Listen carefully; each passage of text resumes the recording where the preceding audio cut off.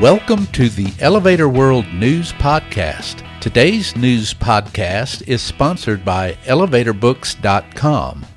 From educational programs and books to unique gift ideas and more, the only website you need is ElevatorBooks.com. This site offers books and materials on maintenance, safety, history, legal issues, technology, and more. Start browsing today at ElevatorBooks.com. This is your daily industry news update for June 5th, 2020. In today's news, Elevator World has industry updates regarding the coronavirus pandemic. Schindler will provide 160 units for the Mecca Gateway project. Madden Elevator is putting its maintenance portfolio on Lift AI's software platform. The National Elevator Contractors Association has launched a data collection initiative. The elevator industry is mourning the passing of Vivian Josephine Jo Van Chateau, and a newly enacted bill will affect the way hydraulic elevators are tested in Maryland. Vertical transportation companies in the United States and other parts of the world are giving back and updating their procedures in light of the coronavirus pandemic. Go to elevatorworld.com/news for the latest industry information. Also, if you have company news to report, you can send it to Elevator World by following the email link in the news item. Schindler, in partnership with Nesma of Saudi Arabia, will deliver and install 160 elevators and escalators to King Abdul Aziz Road, one of the largest urban development projects in the Persian Gulf. The units will help move people between some of the busiest landmarks in Mecca, including Al Haram Mosque, also known as the Great Mosque. King Abdul Aziz Road, commonly referred to as the Mecca Gateway project, will use bus, metro, and high-speed train transportation to and from a central pedestrian boulevard that accommodates up to 100,000 people. It is scheduled for completion by the end of 2021.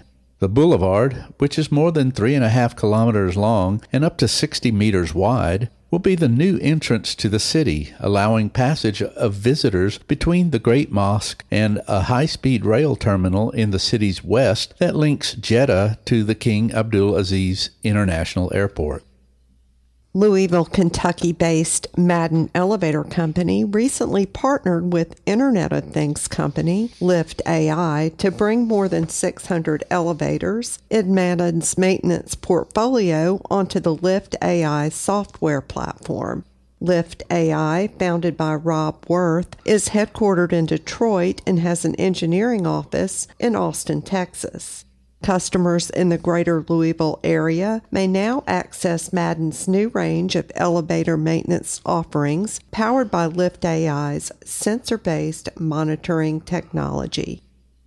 The Education and Safety Committee of NAEC, the National Association of Elevator Contractors, has begun collecting work-related illness and injury data to promote safety issue learning and information sharing as part of the OSHA Alliance Data Collection Initiative. The committee is asking NAEC members to forward illness and injury information they recently provided to OSHA via Forms 300 and 300A. Tuscany Strategy Consulting, an independent third party, will collect and analyze the data confidentially. No identifying attributes will be shared with NAEC. Vivian Josephine Jo Van Chateau, a longtime member of the Elevator World Incorporated Board of Directors, passed away on May 8th at age 83. Chateau lived most of her life in Mobile, Alabama, spending much time at her beloved Bay House on Mobile Bay with family and friends.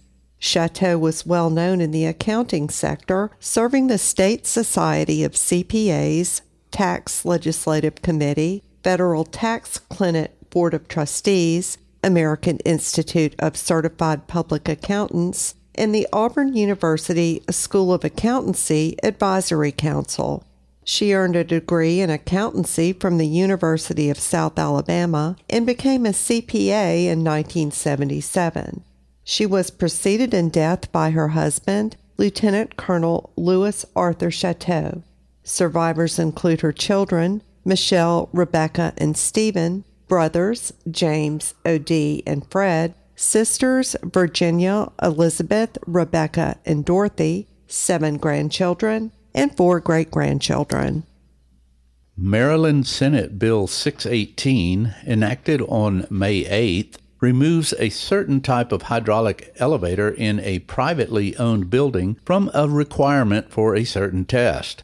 Beginning October 1st, 2022, the test on a certain type of hydraulic elevator in a privately owned building must be performed annually by a licensed elevator mechanic in the presence of a third-party qualified elevator inspector. This is an alteration from October 1st, 2021, on which date certain elevator inspections are required to begin. To read the bill, follow the link in the news item at elevatorworld.com/news. For more industry-related information, visit elevatorworld.com and be sure to subscribe to our podcast in iTunes or the Google Play Store. If you're interested in becoming a sponsor of the Elevator World News Podcast, just let us know by emailing advertising@elevatorworld.com.